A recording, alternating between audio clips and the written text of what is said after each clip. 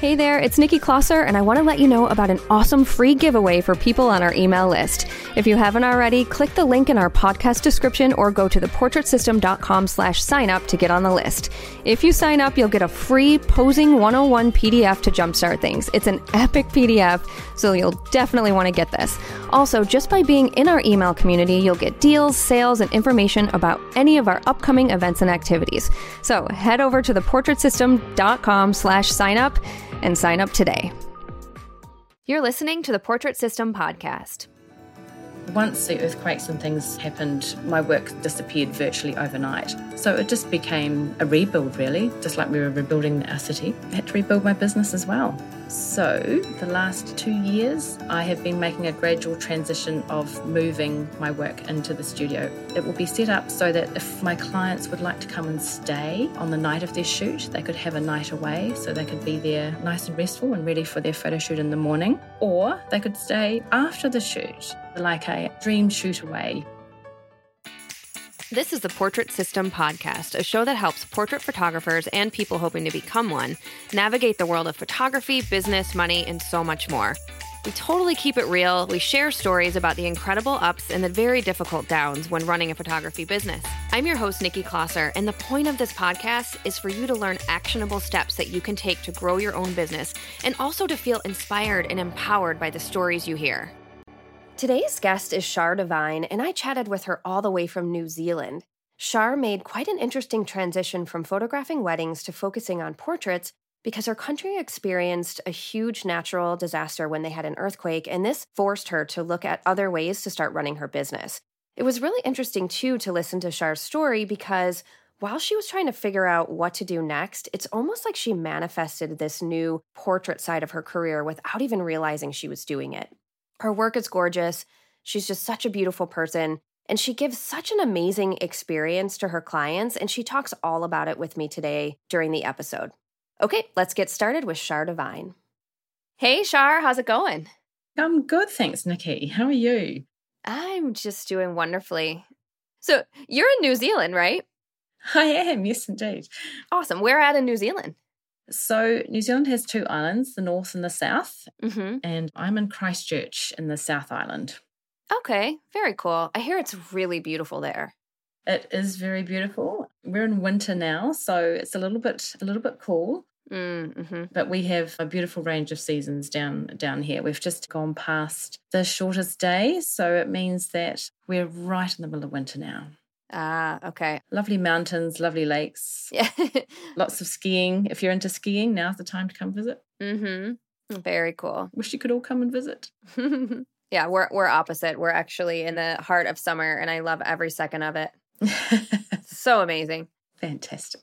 All right, so photography. We need to talk all about your story, about your business, and just how you got to be where you are. So I'm curious. I actually don't know what you did prior to photography because I think you've been doing photography for a really long time, right? I have, yes. Yeah. Indeed. So has that always been the case, or was there something prior to that?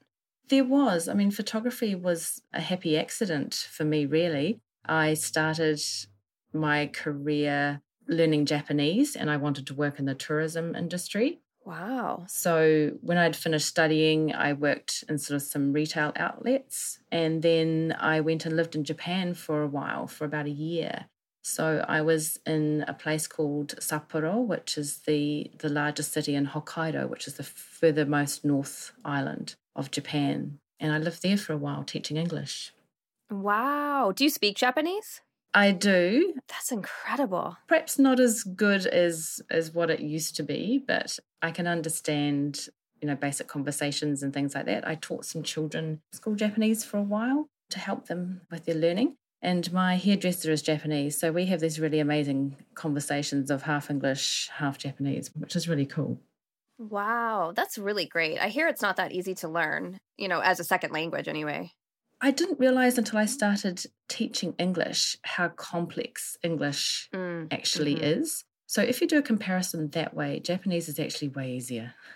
Really? Interesting. We have so many crazy ways that we say things. We have one word that may have 4 different meanings, like see, and see, In Japanese, they're a little bit more pragmatic in that one word means one thing.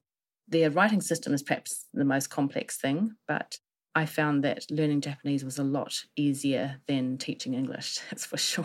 Wow. I was always trying to learn Spanish. Maybe I should have tried Japanese. I can teach you Japanese, Nikki. There's no problem at all. That sounds amazing. I would love that. Yeah.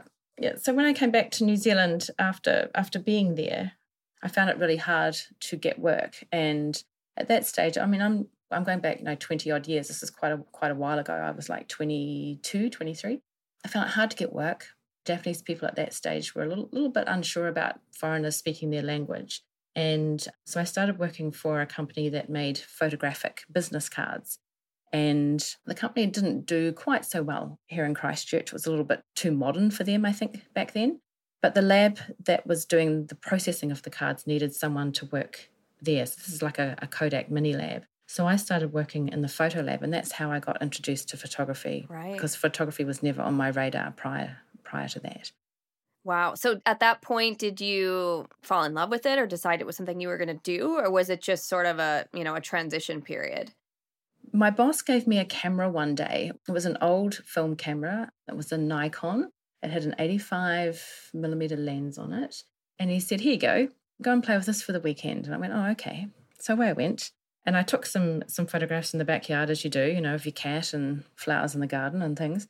And I didn't actually think in a million years that anything would even turn out. So when I got back to work on the Monday and I put it through the processor and all these beautiful images came out, I went, wow. And that was that. Yeah. I was hooked. Isn't that funny how it's like, oh, all right, maybe I can do this. Like, I know. Okay. I didn't think I had a creative bone in my body. I'm the kind of person that draws stick figures.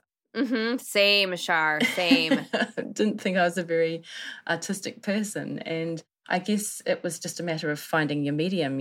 Drawing was just not for me, but the creativity side of me started to come out through photography, which is really, really cool because I spent a lot of time with my grandma growing up, and she was incredibly artistic and very, very clever.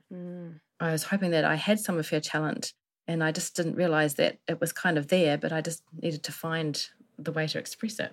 Right. Yeah. So you said you fell in love with it and it was just kind of over from there. So what happened next? What type of photography were you shooting? So what happened next was we used to do quite a lot of work for sports photographers and things. So I decided that they had very big, cool lenses and I wanted to be like them. So I wanted to be a sports photographer. And I photographed a little bit of sport, a little bit of soccer and things like that. And somehow, and I can't quite remember how it happened, I did photojournalism at university, just a part-time night course. Mm-hmm. And I really loved that. I loved learning those documentary style skills and how to look at things through a different perspective. And somehow I got involved in weddings. And I still to this day can't remember how that actually happened, because remember, I wanted to be a sports photographer, not a wedding photographer. Right. And they're quite different. I know. So I started working for a company that was based in Australia, but they had 2 offices here, and they did weddings for Japanese tourists. So because I spoke Japanese and because I could photograph, I started working for them. Right. So we would have Japanese couples come here to New Zealand. We had a whole bridal centre set up that had wedding dresses, suits, flowers, the whole thing. And they would have a beautiful ceremony here with us, and I'd photograph for them. Wow. That's what a cool niche to be in. It was really, really fun. We met some amazing, amazing people. It was very hard work, very, very long hours. And we used to have to travel to Queenstown, which is south of Christchurch. It's about a 6.5, 7 hour drive. You might remember Sue had a workshop here a couple of years ago, and she took her team down to Queenstown. Yeah, I was having a baby and couldn't go. Oh no. I know. One day I'll get there. Oh, don't you hate that? I know that Caitlin and Jason really loved Queenstown. So we would have to drive down to Queenstown, and at that stage we didn't have a Rolls Royce down there because we had Rolls Royces in our fleet of cars. So we would have to drive the Rolls Royce down to Queenstown, and that was a huge amount of fun. Oh, I bet. So we'd have the car loaded up with dresses and suits and flowers and all sorts of things. tiaras. So we would wear tiaras and, wearing our jeans and our casual clothes, and we would pull into the petrol station to get fuel. And we'd be wearing like these glittery crowns, which was really awesome. And people would be looking at us. So fun. Looking at the car. So I did that for a couple of years. I actually got to go back to Japan with this company, which was really lovely, and went back to where I used to live and saw some of my old friends, which was really, really fantastic. And when I finished working for them is when I started working for myself. When you started working for yourself, you continued to do weddings? Yes, I did. Okay. I did. So I've been shooting weddings for about 22 years, I suppose. Oh, wow. Yeah. And you don't still shoot weddings, though, do you? I'm just been the last few years easing out of those. It was probably just before we had the big earthquake here in Christchurch. Right. My bookings were starting to drop, and then we had the earthquake here. So we had to do sort of like a real rejig of where I wanted to be and what I wanted to do and what was ultimately making me happy. Mm-hmm. I still absolutely loved doing weddings, but I realised that it couldn't just be now the only thing that I was doing because the market had changed a lot. Right. Yeah. Okay, so at what point did you, because I know that you focus now on portraits. At what time, obviously the earthquake and everything, things shifted, but did you ever get to the point where you just decided, I just really want to do portraits and move away from weddings? Or, how did this transition happen? So I wrote down, and this is the power of writing a list, and Sue talks about writing a letter to yourself about, where you want to be and what you wanted to do. Mm-hmm. So before I discovered Sue, I wrote down the things that I loved and what I wanted to incorporate into my business and ultimately what I could do if that was the things I could combine together. So I wrote down that I love photography, I love makeup, I love clothes, I love good food, and I wondered how I could incorporate all those things together. And after that, a friend of mine had been to a conference in Rotorua, which is in the northernmost part of the North Island of New Zealand. And he said, we're the speaker at the conference, and I think you'd really like her. Her name is Sue Bryce. I went, oh, okay. And so I searched for Sue and I found her on Creative Live. And that was kind of like the final piece of the little puzzle of the things that I'd written down, was how I could photograph in a style that incorporated things that I loved, but also produced images that I would love. So I wrote my list and Sue came to me. Wow. So you basically manifested this. I think I did. It sounds like you completely manifested it. Without even realizing it. Right. Without even realizing it. Right. That's pretty amazing. It's very powerful. Okay, so you see Sue speak and all of this is resonating to you. Yeah, I didn't see Sue speak, unfortunately. I didn't manage to get to that conference. So I found Sue via Creative Life. So I started following her back then. Right, okay. When she did In Bed with Sue. So I'd been following her since then. Okay, gotcha. So that was 2014, 2015, something like that? 2014, that's right. 2014, okay. So at this point, you're like knee-deep in weddings still, right? So I still had quite a few weddings to do.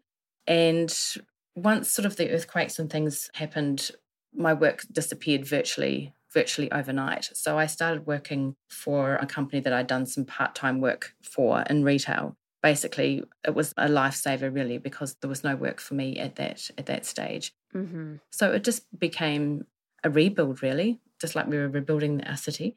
I had to rebuild my business as well. Wow. So at that time, you just decided you're going to rebuild as a portrait photographer? I did. Yeah. I found that, it was time to make a change. I still love weddings and I will still do them for people if they come to me and they would like me to do that for them. I'm not actively chasing weddings, if that's the right word, but I'd like to do things that are still wedding connected, like engagement portraits or maybe small elopements or glam the dress. I love doing those kind of shoots. So that's a way to sort of still incorporate the years I spent photographing weddings. And a lot of my clients that are in my database are still my wedding clients from 20 years ago, which is amazing. Wow. Tell me, for people out there who are listening who might not know what glam the dress is, tell me a little bit about that. It was something that Sue did a few years ago, and instead of trashing the dress, which I couldn't do that. I mean, I still have my wedding dress. Do you still have your wedding dress, Nikki? I do somewhere. I couldn't tell you where. I think it might be in my attic. Yes, I do have it. Somewhere. So rather than trash it, like take it to the beach or go under a waterfall or throw red wine over it or something like that, you embellish the dress and make it a bit more glamorous. Maybe the makeup that you wear is a little bit more heavy or a bit more dramatic more than what you'd probably wear on a wedding day. A lot of brides don't often get the opportunity to revisit and rewear their wedding dresses. They wear it for one day and normally, that's it. And it's really fun. And a lot of my customers and my clients, they love being able to rewear their wedding dresses, and maybe they do it for an anniversary, or I've had a few clients that weren't happy with their original wedding photographs, so it gave them an opportunity to do a little bit of a reshoot, which is something I hadn't even thought about, which is awesome. Yeah. Yeah. Very cool. So tell us a little bit what your business is like now. Like, what are you shooting most of? Are you doing a lot of glam the dress? What makes up most of your photo shoots? At the moment, I'm doing a little bit of personal branding, which is great. I've got a couple of companies that I do like business headshots and things for them. And the rest are just a wide range of women, more sort of heading into the 50s kind of genre. So there's kind of making up the bulk of what I'm doing at the moment. Obviously, with COVID, I haven't been shooting much at all. Right. But hopefully we're looking to change that in the next wee while, now that we're doing a little bit better than other countries at the moment in terms of that. So mainly older women, I think, is probably, that's probably a better way to phrase that. 50 plus or 40? Yeah, I'm probably looking more towards the 50s demographic is where my work is sitting at the moment. And I love that. Okay. Yeah, that's awesome. So, okay. When it comes to rebranding yourself and moving out of weddings and into portraits, like, how do you do that? And I know you kind of had an interesting situation where, with the earthquake and everything, you kind of had to do some rebranding and refinesse what your business looked like. But how did you do it, I guess? Well, that was really quite an eye-opener. I was so used to people coming to me for work, for weddings, that I thought that would just translate straight to portraits. And I didn't realise that selling portraits was going to be so much different to selling weddings, because people would come to me for weddings, but for portraits, I would have to go looking for that work. And there's a whole different set of skills that you need for selling portraits and looking for portrait work that I didn't have and that I didn't know that I needed. So it was quite challenging in the beginning. And I'm very grateful to Sue, because all the information that I needed was there. And there was a lot of information that I didn't know that I needed as well. Same, right, yes. To make that transition, I'm going, oh my goodness, I didn't know that. I didn't know this. I didn't know I needed to do that. So it was quite a challenge. And the first shoot that I did, I was so nervous working one-on-one. Like, I was talking flat out. I was gabbling, I think. I was very, very nervous. And I couldn't figure out why. I'm used to managing up to 100 people at a wedding and being on a ladder and getting groups together and working the whole day with a whole pile of people. And yet suddenly working one-on-one just totally freaked me out. It was very unexpected. Isn't that funny? I know. And yet Sue would say, for her, shooting weddings was like, sticking pins in her eyes. But for me, switching from one to the other, it was exciting, but it was terrifying at the same time. Yeah. I remember when I was making the switch, and I remember having a really, heart-to-heart conversation with Sue, saying, I'm just really struggling with the idea of charging people $2,000 for photos. And she's like, but you can charge $6,000 for a wedding, no problem. Why can you do that? Yeah, exactly. And I remember saying, well, because a wedding is like your once-in-a-lifetime thing. Like, you have to have a wedding photographer, but you don't have to have portraits. And she challenged me on that. She's like, there are so many important reasons to have portraits. One, your family and friends want them of you. These portraits are going to outlive you. Two, you have the opportunity to make a woman feel so incredibly beautiful and really just give her a boost, to give a woman photos that she finally loves of herself. That's another reason. And 3, when you think about personal branding and, business photos or whatever, you can help your clients make more money and book more business themselves when they have better photos. I mean, she could list off all of these reasons why these photos are worth $2,000. And I'm like, okay, that's right. This is true. And I had to really shift that mentality. Mm. And it was really what it came down to was me valuing it and me understanding that, like, okay, yes. And, of course, if you follow Sue, all of the talk about guilt and shame around accepting money and receiving money and actually keeping it instead of blowing through it and, all that good stuff. But really working through all of that and finally understanding the value of these portraits is what really shifted for me. Yes, indeed. It takes a wee while to get your head around that, because unless you do the work, you don't really understand what it is that you need to do. Right. And like you said, when people are reaching out to you for wedding photos, that's because that's what people do when they get married. They hire a wedding photographer. Whereas a 50-year-old woman, it's not necessarily the common typical thing to celebrate turning 50 with a photo shoot. I mean, obviously we're trying to change that and make it common and make it the thing to do. But they don't necessarily know that they need those photos yet. So we have to really market to them. Exactly. Absolutely. And it's interesting because sometimes I see, photographs pop up in my Facebook feed and things like that. And often the photographs that they post are the only photographs that they perhaps have of their parents. I've been the ones that I've taken at their wedding, and that's all that they have. So that's a very important point.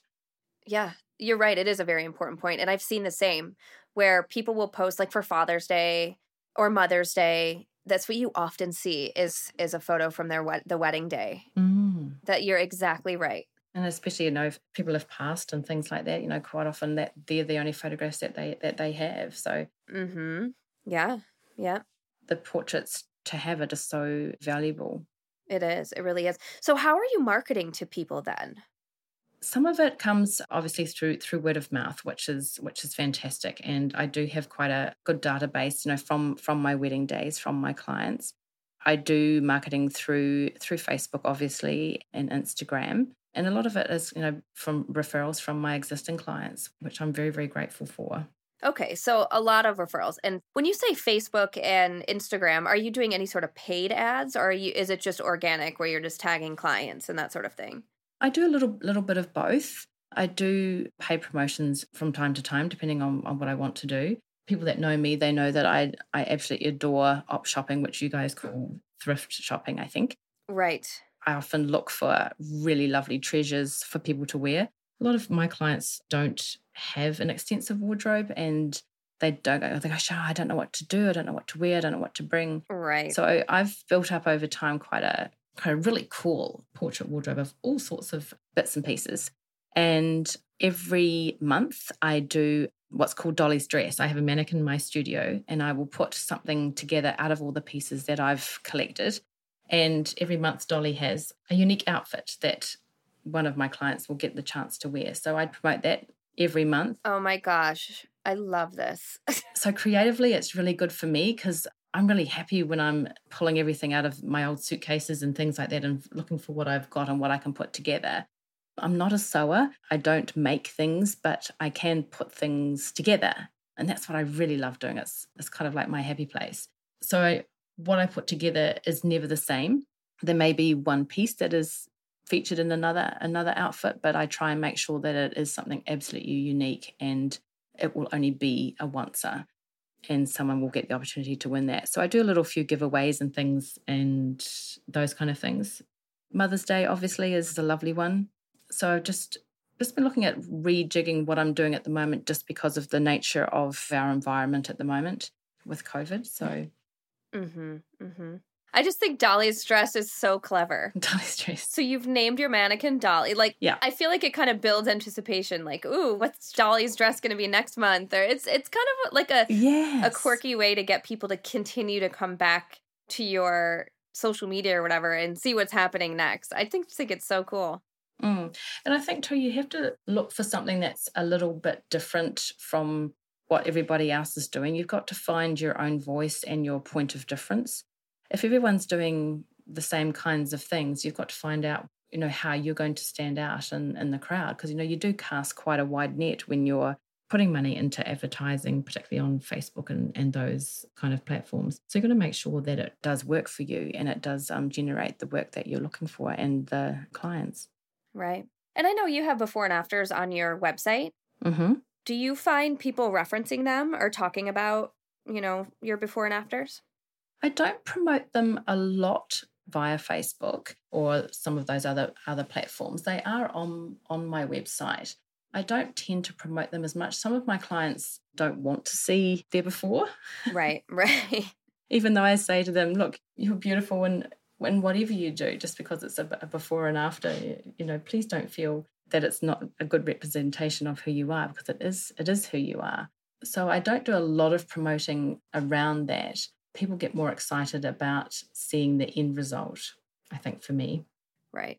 And the reason I asked is I know that can be a really big marketing tool for people. And I know Sue had said on her website back when, she just had her regular portrait website, the before and after was one of the most visited pages. And that's how it is for me too. Oh. So I'd be curious if you looked on like Google Analytics or whatever to see if it's one of your most visited pages. Oh, yeah. People are really fascinated by before and afters. It can be such a strong marketing tool. I should do that, actually. That sounds like a very good idea. Yeah, you'll have to look and let me know. And I also don't put a lot of them on Facebook or Instagram. Mm-hmm. I don't know why. I just don't. Again, I don't want clients to feel like, oh, look, how terrible they look before and after. I feel like I try to put it as more of like it's an everyday photo versus glammed up. Like, this is Shar, like an everyday look, and this is her, glammed up portrait that we did or whatever, to make it so it's not like, oh, look how bad she looks. Now look how good she looks. But and a lot of it is respecting my clients' wishes too. A lot of them don't want to have their before shown. So I'm mindful and respectful of that. Yeah, for sure. Yeah. So tell me a little bit about your pricing and your packages, and do you have a session fee and all that good stuff? I do. So my session fee is $295, and that includes the photography with me and hair and makeup with one of my stylists. It also has a $100 print credit towards the first image order. Okay. So it's quite simple and quite straightforward. So I do have a consultation as part of that. So they come to the studio and we talk about what they want to do and how they want to be photographed, whether they want to include some personal branding, if they need an updated headshot for their businesses. So we do a consultation first, and then they can have a look through all my treasures in my portrait wardrobe too, if they want to do something a little bit more exciting, or if they want me to put an outfit together especially for them. Then that's when we talk about those sorts of things then. And then I really love my portfolio boxes. They come in sort of 3 sizes, from 6 prints to 10 or to 20. What I also include with those are beautiful little easel frames. Mm-hmm. And they're white or black, and they hold an 8x10 matted print. And I find that my customers really love those because they can change what image they want to put on the easel stand depending on how they're feeling or what suits their decor or anything like that. Mm-hmm. They can buy extra ones of those as well. So like, say, for example, if I shoot for a mother and daughter, it means that the daughter can have a little easel frame as well, and she can put her images up on them. Or sometimes people have an area where they have a collection of them. So they have like 3 or 4, and they have the photographs sitting on the easels, which are really sweet. Yeah. Yeah. And then I do frame prints. So we do everything from a 12x16 up to a 20x30. And then I do a beautiful vintage frame 9-up, which is the biggest one that I do, and that's a 30x24. What's a 9-up for people listening who might not know what a 9-up is? A 9-up is where you have a beautiful mat that's cut into 3 rows of 3. The images are about a 5x7.5 inch print or a 5x7, and you make a beautiful collection of 9 images, and you frame that for your client, and they look absolutely stunning. Yeah, I love that. And I love the easel frame. That sounds like a really great way to display something. Yeah. And like you said, you can swap it out easily. Absolutely. And a lot of people are still a little bit hesitant about seeing large images of themselves on the wall. And you sort of have to educate your clients about the fact that it's lovely to see yourself in an image. It's not a bad thing to have a photograph of yourself on the wall. So this is a really nice compromise for people. And also if they're living in an area where they don't have a lot of space, or perhaps they're in a rental property and it's hard to put things on walls because, obviously there's restrictions on putting holes in walls and things like that. Right. Yeah. So those are kind of things you have to think about nowadays, with a lot of people not owning their own homes and renting. So it's a really nice way to get around that and give people some options and something a little bit different. Yeah, it sounds like you really enjoy the physical print products. Like it's something that you focus on a lot with your clients. Is that right? Yes. I didn't come from a shoot and burn background because I came from a film background from when I used to work in the photo lab. Okay. So changing to digital was quite a big thing for me. I found that quite challenging too, because at that stage I had a small baby. So I was trying to manage a baby and figure out this whole digital transition. Mm-hmm. So the physicality of prints is something that I've always worked with. It's something that the majority of my wedding clients had prints and albums. So I am very tactile, and I love being able to present someone something in their hands. Mm-hmm. And that's physical, that we can look at together and enjoy. And I love that side of things. Yeah. Yeah. And do you find that your sales average goes up with physical prints? Like, are people purchasing, quite a few things, or how does that work for you? I think, yeah, they do, because I don't have just a digital package. Okay. Yeah, I don't do them. I prefer that they do have prints. And I think that perhaps down here you realize that when you lose a lot of your personal belongings in an event, the one thing that people try and save or wish they had are their photographs. Mm-hmm.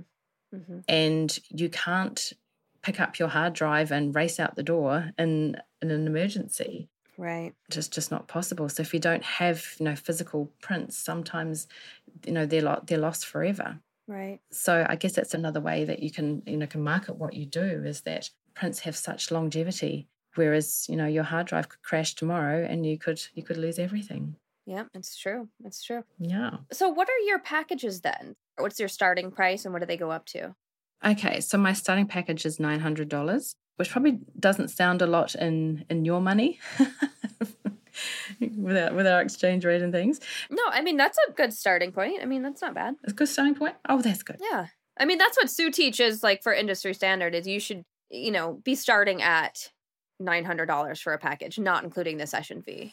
Yeah, so the session fee is on top of that, as we talked about before. Right. And then they go up to $2,600. So that's for my portfolio boxes. Okay. So $900 is 6 prints, and it goes up to 20 as $2,600. And then if they want any additional wall prints and that sort of thing, they have to order it separately? Yes. Okay. Yes, they do. So I do silk canvases if people would like those. So they start at an 11 by 14. And the pricing from those varies from around $900 up to $1,600 for those for 20 by 24. But my fine art prints are probably my most favourite. They have a beautiful torn edge on the edge of the prints, and the way they're framed, the image looks like it's actually floating inside the frame. They're absolutely stunning, and they have Italian moulding framings, which are just beautiful. So they start at around about $700 and go up to $1,300 for a 20 by 24 inch print. I'll have to look these up because I can't picture what this looks like. You'll have to send me a picture. I will. Well, they're available via Saldex, which I think is called Fineo in America. Okay. Yeah. So that's what I was going to ask for, all of our Kiwi listeners. Where are you ordering all of this from? Because I know it's, you don't have as many options as we do in the States with different companies. No. Yeah, you're absolutely right. We have nothing in the South Island here in New Zealand. So my folio boxes come from a place called Global Image Products in Sydney, in Australia. And my mats and my framing comes from Saldex in Melbourne, in Australia. So I actually source outside of New Zealand for my products. Okay. Which is something that I do feel a little bit bad about, but we just don't have the supply here in New Zealand in order to do that. Well, you have to do what you need to do to run your business. I mean, yeah, got to do what we do. Yeah. My large 9-up framing, which is a beautiful vintage frame, I do actually get made here in Christchurch, which is really, really lovely. I love that. So when you think back to, shooting all these weddings and even when you were doing the Japanese tourist type weddings, and Mm-hmm. do you love what you're doing now? Like, does it feel like, was it a good transition? Obviously you went through a really horrible experience Mm-hmm. to decide that you needed to shift your business. I mean, Mm-hmm. are you glad that it's at where it's at now? Or do you? Absolutely. Absolutely. I think that everything that I did prior to this has led me to where I need to be now. Weddings have been such a huge part of my life and have given me the basis of the skills that I needed to transition more into doing portrait work. I mean, I always did a few portrait shoots and things like that, but I was known more as a wedding photographer. So people would tend to not come to me for portraits because I thought I only shot weddings. Mm-hmm. So there's been quite an education around my clients too, to let them know that I do other things apart from weddings now. I'm really, really happy. I'm finding that it is my happy place. I'm a lot more relaxed. I have a lot more time that I can spend with my clients, because with weddings, you're on a time frame the whole day. Oh, for sure. Yeah, you're just one piece of a big team that help make these days amazing for people getting married. Mm-hmm. I find that these shoots can be a lot more organic, because you might have an idea of how you want to shoot as you start, but once you get into the shoot, you find that things happen and things develop, and you have the time and the flexibility to be a lot more creative and a lot more spontaneous, because you're not restricted to a time frame. Right. It's true. Weddings were tough in that way that, sometimes you only got 10 minutes, 20 minutes with the couple for portraits. And yeah, it's hard. So I know. And I look back now and I think, how on earth did I do that? I know. I hear you. How did I do it? And Shar, do you have a studio? I do. And this has been the most exciting thing that has been in the pipeline. We have a property next door to where we live that's been a rental property for us for a very long time. And when I was going through this whole idea of moving into portraits and what I was going to do, and following Sue and writing lists and what I felt was really important, and I thought, oh, I need a studio. I need somewhere to shoot. Gosh, where am I going to go? Where can I do that? And then I went, oh, the house next door. I could use that. So the plan has been to set the studio there. So in the last 2 years, I have been making a gradual transition of moving my work into the studio and out of our home here. So I have the front of the house, which is my studio. So I have a beautiful big sunroom, which has wraparound lighting, which is big windows, which is absolutely lovely. I have a makeup room, and I have my treasure room with all my goodies in it that I collect from my shopping expeditions. Yeah. Oh, it does sound lovely. Yeah. So at the moment, we're renovating the back part. I had someone living in the back part of the house so that it would be sustainable while we're rebuilding the portrait side of things. So at the moment, yeah, we're in renovating mode, and we're just putting together a new bathroom, new kitchen, all those sorts of things. And the idea being is that we have to live in the house now for a while we do our repairs on our house. But once we move out, it'll just be my studio, and it will be set up so that if my clients would like to come and stay on the night of their shoot, they could have a night away, so they could be there nice and restful and ready for their photo shoot in the morning. Oh. Or they could stay after the shoot. Yeah, very cool. So yeah, I was thinking about how I wanted to do destination shoots. Obviously at the moment we can't travel as much as what we would like. So I thought, well, what else could we do? Oh, this is smart. So I thought, well, maybe my clients might like to come and stay, so they could have a night away. They could be nice and relaxed. We could organise some nice food for them. So yeah, so I'm looking for ideas to put together like a dream shoot away when you're not actually leaving the country. Yeah, that sounds so smart. Or even for people who do come, once restrictions are lifted and people are allowed to travel and everything. I mean, I'm just thinking about myself and wanting to get away from, I love my kids, but to get away for a night and like come do a photo shoot and stay, at a cute little house and do the whole night away. Like, That's a really, really great idea. I think about the people who fly in from different places to do a photo shoot with me, and I'm always looking for an Airbnb or recommending a hotel. Like, how amazing. You just have it right there. Yeah, so they would be able to stay. And then we're right next door, so we can look after them, which is great. And, even if it's a photographer that is coming to Christchurch and needs somewhere to stay and needs somewhere to shoot, then they'd be able to come and use my studio and have a good time. Yeah, this could be a great little business. So, Nikki, when you want to get away from your children, you can come and you missed out on going to Queenstown, you can come to Christchurch. Oh, that would be so amazing. But yeah, I'm loving this idea. This is really great. It's like, or like you said, for people who are, who live there already, it's just like a staycation where, just come for a night away and... Exactly. Oh, what a great idea. Very, very cool. You have to keep us posted on that in the Facebook group. I will, because I'm just looking at ideas at the moment about what makes a stay memorable for people and what things they would really like to have, whether it's beautiful linen on the bed or whether they like to open the fridge and see some beautiful treats in there, or, just finding those little things that would just make the stay absolutely fun and memorable. Yeah, very cool. I love it. Yeah. Yeah. And it sets you apart, too, from other photographers. It adds that special experience there. And I think, like we were talking about before, is that you have to find out what your point of difference is and find out, what you love. Because what you love is what you sell. Yeah. Yeah. Very cool. Yeah. As you grow that part of your business, you'll have to post in the Sue Bryce Education Facebook group and keep us posted on all of it. I will indeed. Absolutely. Yeah, cool. Well, I really appreciate you sharing all of your success and story with us. I do have a couple more questions for you, though, before we finish. Oh, good. Far away. So, number one, I always ask these questions to everyone at the end. What's something that you can't live without when you're doing a photo shoot?